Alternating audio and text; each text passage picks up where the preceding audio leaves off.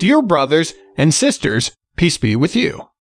Today's devotional scripture is taken from Proverbs chapter 25, verse 6 to 7. Do not exalt yourself in the king's presence, and do not claim a place among his great men. It is better for him to say to you, "Come up here," than for him to humiliate you before his nobles. What you have seen with your eyes. Let us pray.